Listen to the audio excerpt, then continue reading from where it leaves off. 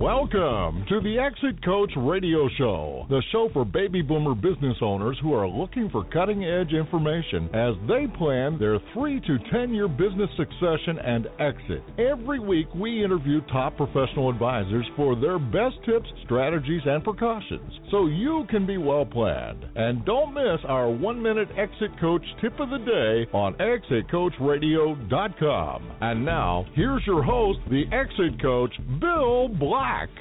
Thanks very much for joining us today. Really pleased that you're here. We have a great speaker ahead, and his name is Dr. Bill Crawford. And in addition to holding a doctorate to counseling psychology from the University of Houston, Dr. Crawford is a licensed psychologist, an author of 4 books, and an organizational consultant and speaker. And over the last 27 years, he's created over 3,300 presentations for organizations like Sprint, Shell, the American Medical Association, PBS, and many other organizations and professional associations, both nationally and internationally. And in addition, his 2 PBS specials have been seen by over 15 million people, and he's been quoted as an expert in such diverse publications as the New York Times, Entrepreneur, Working Mother, the Chicago Tribune, Investors Business Daily, the Dallas Morning News, and Cosmopolitan, just to name a few. We're very pleased to introduce Dr. Crawford, and we're going to talk about life from the top of the mind. Dr. Crawford, thanks so much for joining us today. Thanks, Bill. Thanks for having me. Looking forward to this. Well, it's my pleasure. We really enjoy giving our listeners fresh perspectives on a lot of different topics. And tell us a little bit about this life from the top of the mind philosophy of yours. What's it about and how is it unique? Sure. It's something I discovered when I was getting my PhD. You know, you're going through all these trainings and these classes and learning all this material, and I kept asking myself the question, okay, how can I help in a unique way? Because a lot of people are stressed out there, but there's a lot of information about stress out there. So it's, you know, to go out there and tell people to take a deep breath or eat better or get more rest or go to the gym, that's all helpful, but people already know that. So I was asking myself, okay, what can I bring new? What new can I bring to the table? And I took a class called The Biological Basis of Behavior.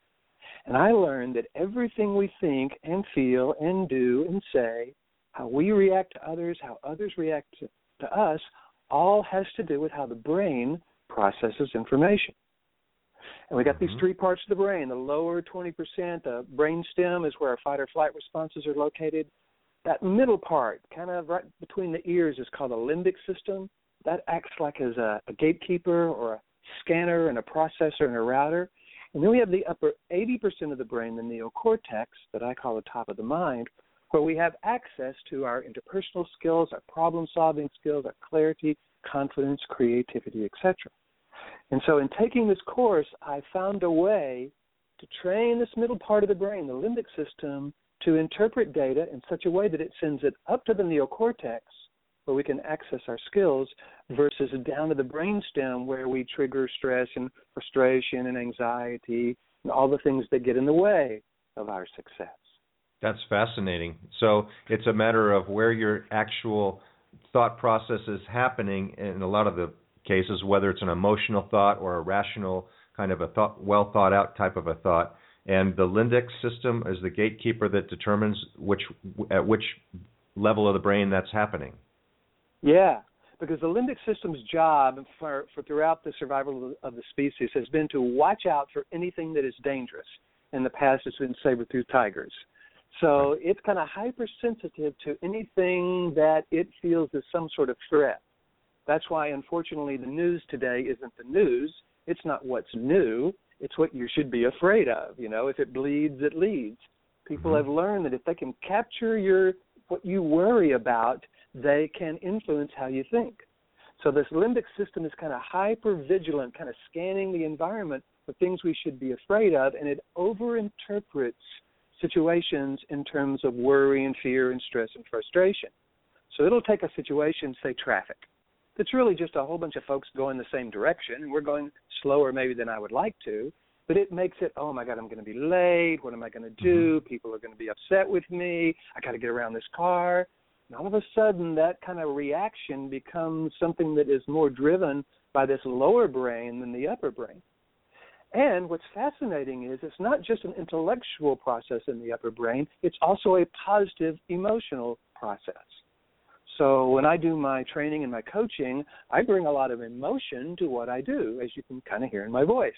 It's just very purposeful emotion. It's more excitement and enthusiasm and a more positive perspective than that stress, worry, and fear that is so prevalent out there. It is a fascinating topic. I've heard a little bit about this. Some of the things that I've heard is that you would have empathy for someone in the neocortex, and you would have hatred for someone in the brainstem area. And I've heard, I'd like to hear your input, that you can't have both at the same time. Right. It's because they actually produce different chemicals. When you're down in that brainstem producing anger, frustration, hatred, resentment, annoyance, you're producing stress-related chemicals, mostly adrenaline, noradrenaline, and the big one being cortisol. That throws your body into a fight-or-flight response. You get more tense, your heart rate goes up, your blood pressure goes up, and that's a chemical response from that lower 20% of the brain that is designed to move us into a state of fight-or-flight, which is great in a fight-or-flight situation. When you want to have empathy for someone, when you really want to understand them so you can either help them or influence them in some way or be a good leader for them, then that comes from that upper 80% of the brain where your awareness, your purposefulness, your skills are located, and the chemicals that you're triggering up there are serotonin and endorphins, the chemicals that help us think clearer and feel better. And what I've heard also is that it's a key tactic of negotiators, especially highly skilled negotiators, to move people from the brainstem thought process up to the neocortex, and they do that by a certain line of questioning and questions. But the key to diffusing a situation is to move that thinking up to the upper brain, as you're mentioning. Absolutely. And in my book, Life from the Top of the Mind, I've got basically, it's divided into three parts. The first part is, let's recognize when we're in that lower 20% of the brain, and I give them a model for how to shift from the brainstem to the neocortex, change the chemical makeup of your body from adrenaline, noradrenaline, and cortisol to serotonin and endorphins, and access all those good qualities and characteristics. Once you're there, the second part of the book is, how do you stay there? So you don't just keep finding yourself falling back into that lower 20% of the brain. And the third part of the book, which you're speaking of, is when you're talking with someone who's either upset with you or resistant to you or in some ways kind of in that, that lower resistant part of the brain, how do you engage them in a way where they do indeed shift from the brainstem to the neocortex? Very fascinating. So you've said that this system can be applied to any aspect of life. Can you give some examples?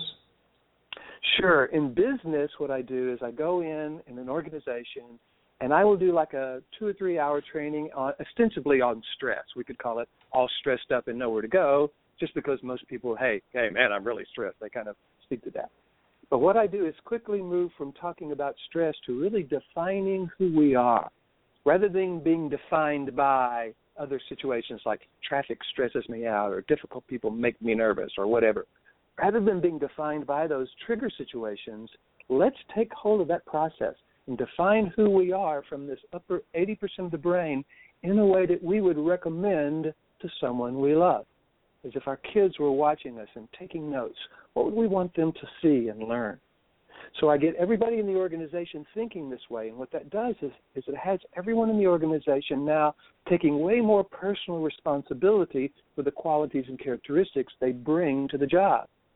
So it's not so much about blaming other people or blaming the organization. This is, okay, I wouldn't teach my kids to do that. How do I want to take more responsibility for that?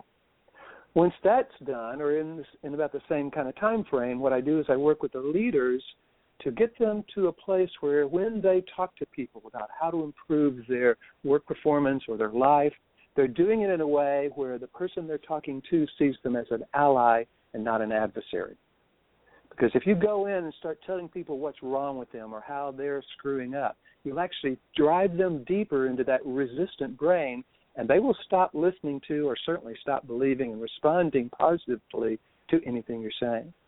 So you want to go in as someone who wants to bring out their best, not stop their worst. One of the things I talk about, One of the things I talk about when I'm helping leaders be more effective is you want to know two things when you go into a conversation.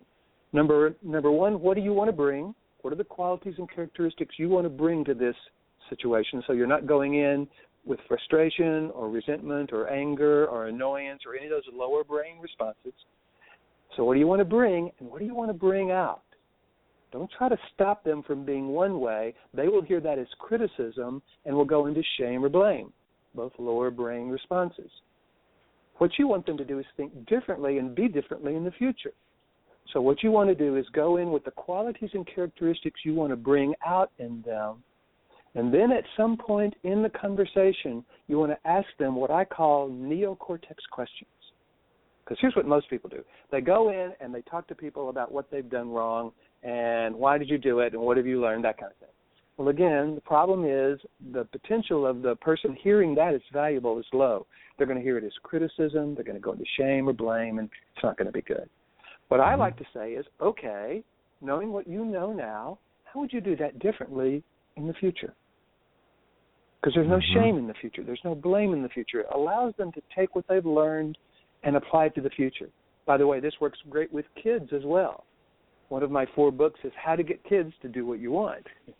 And it's really all about getting kids to think from this upper 80% of the brain versus this lower resistant, what can I get away with part of the brain. And when they make a mistake, which of course is inevitable because kids will make mistakes, asking that question, okay, knowing what you know now, how would you do that differently in the future? I've just heard parents tell me over and over how their kids have gone, well, I guess, I think I do this. And that's exactly what you were about to tell them, but now they said it. So whether it's from your kids or whether it's from your employees, being an influential person in someone's life, whether you're a leader or a project manager or a parent, you got to know how to engage people in that way, and you got to know how to make sure you're in that upper 80% of the brain as well. And just as importantly as the fact that they said it, they had to think about it instead of just reacting in the lower brain, and then just creating an emotional situation. Now I've heard another thing, and that is that you can tell if people are moving into that upstairs brain. They'll usually look up towards that section of their forehead. Is that right? It's possible. What they will do is pause. Because most people, when they come into some sort of intense conversation, are worried about something, frustrated, stressed, anxious, and so they're partly in that lower 20% of the brain. So once you get really clear what is driving that frustration, what belief or perspective or interpretation, what expectation, they may be expecting you to criticize them or fire them or punish them or whatever. You want to learn what is driving that lower brain experience. And then you want to ask them this neocortex. Once you do, what will happen is, because they're in the brainstem, it'll take a moment for them to actually answer. So you'll see them pause, and they may look up, but they may just they may look around. They may just, who knows what they're going to do, but they will pause. And that's your clue that something has changed. And then depending on how they answer the question, you'll know whether they've shifted or not. Yeah, one last myth to dispel as I spew out my myths and what I've heard. I'm not the expert that you are, but I've heard that the neocortex, because of its relative size, it's smaller and it gets tired easily at about somewhere around 40 minutes or 45 minutes. If you're in discussions using creating thoughts out of that part of your brain, that you should take frequent breaks at that point. Is that true? It depends. If that 30 to 45 minutes has been fraught with some disagreement or some stress or some frustration, then what is happening is your body is getting tired from the stress hormones that you're secreting. If you're in an engaging conversation where you're excited and you're bouncing off ideas, you're probably going to get energized. And after 30 or 40 minutes, you're probably going to be okay to go. Now, there is something called a 90-minute biocycle. They say we dream in 90-minute cycles. So you do want to pay attention, and that's one of the reasons why we get sleepy about the middle of the afternoon, is because we've been going through these up and down cycles all day long, but we haven't rested yet. And so each time we go down a little bit lower. So that's why naps are a good idea, or just taking a rest is a good idea, or taking a walk outside is a good idea. But to answer your question, that 40-minute cycle depends on whether or not the conversation has been stimulating and exciting and you're jazzed about it, or whether it's been somewhat of a struggle. Fascinating information. I'm talking with Dr. Bill Crawford of Crawford Performance Solutions. And Dr. Crawford, I understand you're a fan of great quotes. Do you use them in your seminars and your books? I do. I love that. You know, when there's been some wisdom that someone says out there, one of my quotes that I love when I start off with is from Albert Einstein that says, problems cannot be solved at the same level of awareness that created them. I think that speaks to how often we find ourselves trapped in a cycle of stress because we see the cause of our stress as the person or the situation that is triggering the stress. We don't see it as a trigger. We see it as a cause. And so when we get stressed, worried, frustrated, whatever, we go over there and try to change the cause, which, of course, is often not possible. Plus, we're coming from that stress part of the brain, so we don't have all of our skills available to us. So this is where I bring in my new knowledge about the brain. Problems cannot be solved at the same level of awareness that created them. Let's raise our level of awareness, what's truly going on here, so that we can reinforce that. And people love my quotes. So one of the things that I have is I have a service, it's absolutely free, where each week I send out one of my favorite quotes, along with 2 or 3 paragraphs about how to apply that quote in our life. Got about 5,000 people on my mailing list, quote list, that receive these each week. And now I'm including a short 3 to 5 minute video that I'm also posting on YouTube. Got about 170 of these short videos on YouTube. So it's a way of giving people kind of bite-sized information, you know, because we're all really busy. So bite-sized information they can take, think about real quickly, apply, and then move back into whatever they were doing, but maybe with a new level of awareness. That's fantastic. And so how can our listeners find that information and get on your list? You can go to my website. There's several ways to get there. The easiest way is to Google Bill Crawford, PhD. I'll come up on the first page. One of the addresses of the website is billcrawfordphd.com. That'll also take you there. On the first page, you'll see a little thing that says subscribe. Hit that button and you can subscribe to the newsletter. It's free. There's also a thing on the first page that says, hey, would you like some information about this life from the top of the mind philosophy? And 4 questions you can ask yourself anywhere, anytime that will help you shift from the brainstem to the neocortex. And all you got to do is put your first name in there, put your email address in there, hit yes, and I will send you a PDF that will explain this philosophy to you and give you those 4 questions. And listeners, there's a store. Oh, go ahead. I was going to say, listeners, I can't tell you how valuable that information is, especially talking with coworkers and children, and it's just amazing information. So keep going. You have a store? Yeah, there's a store on the website. It has my books, all my 4 books. It's got videos. I've got the 2 PBS specials on there. It's got a 10-session audio series. There's a lot. There's How to Get Kids to Do What You Want as an ebook, as a paperback, as an audio book. There's an ebook on how to eat anything you want, anytime you want, never gain weight. It has to do with not only kind of thinking differently about food, but producing less cortisol, because cortisol triggers glucose. Glucose is sugar. Sugar, when it's not burned off, turns to fat.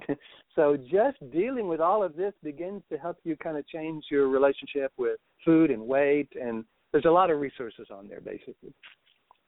Tons of great information. Dr. Crawford, I'm sorry we're out of time. I'm really fascinated by our conversation. I think I blew it with a few of my questions, but I learned a lot from you, and I hope our listeners did too, and I hope you'll come back and share some more information with us, because there's so much information that you have to help our listeners with in their negotiation and their discussions and living from the top of the mind. So thanks very much for joining us today. It's been a pleasure, Bill, and your questions were great. No problem at all. I love it when that spontaneity happens in an interview, so don't worry about that. All right, well, thanks very much. We're going to take a short break. We'll be right back with another guest, so please stay tuned.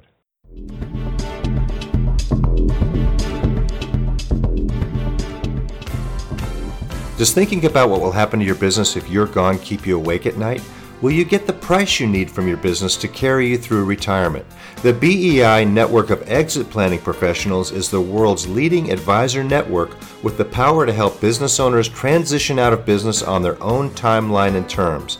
Ask your most trusted advisor to create a BEI plan for you, or visit us at exitplanning.com. That's exitplanning.com.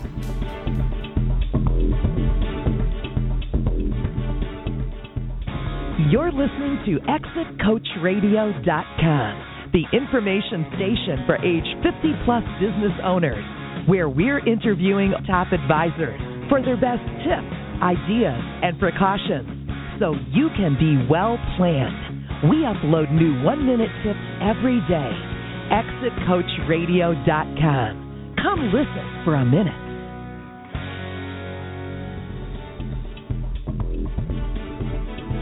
Thank you for listening to Exit Coach Radio.